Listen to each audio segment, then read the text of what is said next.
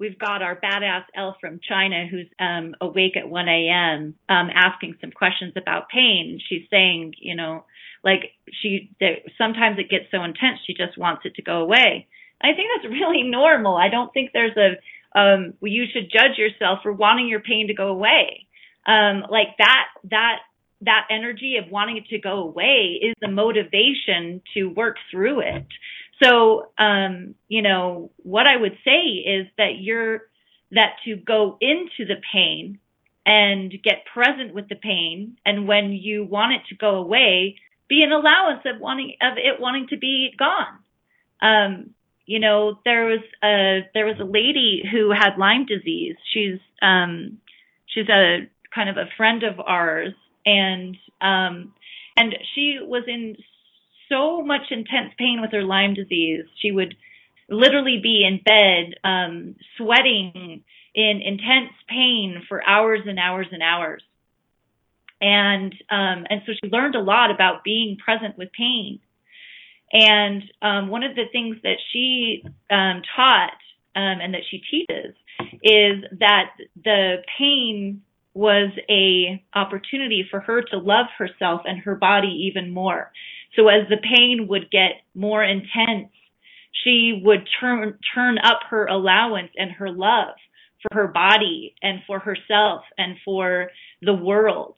And that her going through this experience of years of Lyme disease and almost really being on death's door, like almost dying because of this disease and being in so much pain that she was almost unconscious, right, with the pain, that she would sing through the pain, that she would cry through the pain, that she would get more and more present through the pain and love bigger and bigger and bigger.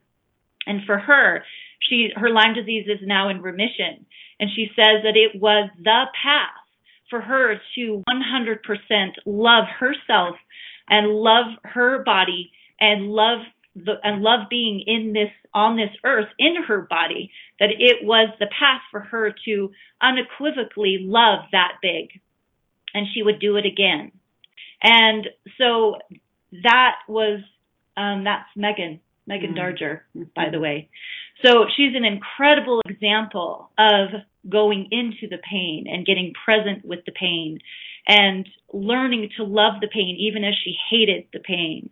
And it was such an awesome example for me because my pain in comparison is just like a tiny bit, so much smaller than that. So if she can do that with that kind of pain, what can I do? And how can I transmute my pain and juice the pain, juice any kind of pain that comes our way? And I think that really is what we're talking about in this show today is our nation. For a lot of us, we're in pain. And how can we juice that pain? How can we show up right now and be empowered through that rather than go away, hide, disassociate, disconnect, which, by the way, those are the 4 Ds, disconnect, defend, disassociate, and deny. And that's from Dr. Lisa Cooney's work. So if you haven't been introduced to her work, it's powerful. And we just wanted to make sure that she was credited for the 4 Ds of denial, disconnect, defend, and disassociation, which is often what we do in our lives and with our bodies. And it's called the armor of abuse, and cage. And if you are wanting more information, if this topic is really resonating with you, she actually did a show yesterday on Voice America. Mm-hmm. Her show's called Beyond Abuse, Beyond Anything, I think. It's Dr. Lisa Cooney.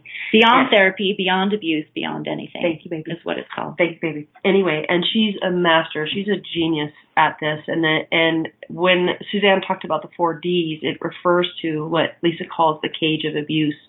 And when we go into denial, disconnect, defend, and disassociate, what we're doing actually is we're holding the pain in place.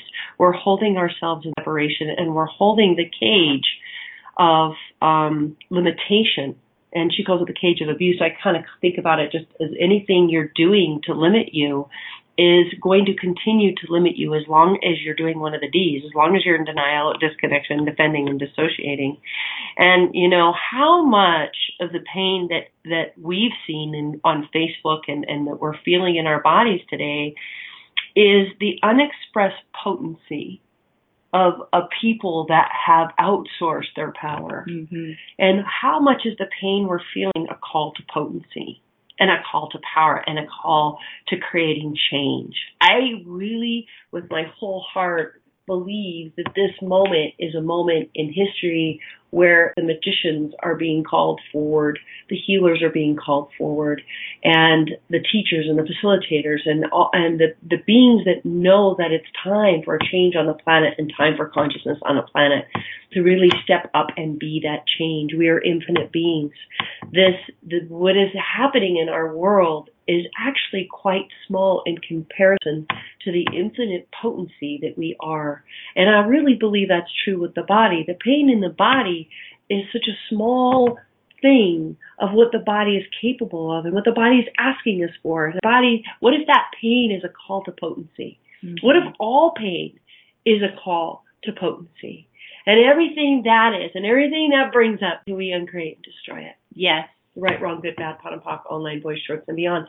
Everything you've categorized as good and bad and right and wrong, and this is good and this is bad and this is right and this is wrong, that keeps you in the cage of denying, disconnection, defending, and dissociation. Can we please revoke, recant, renounce, denounce, destroy, and uncreate all of it now? Yes. Right, wrong, good, bad, pot and pock, all nine, boys, shorts, and beyond. And what if this idea of this is right and this is wrong is actually one of those denial places that keeps us from going in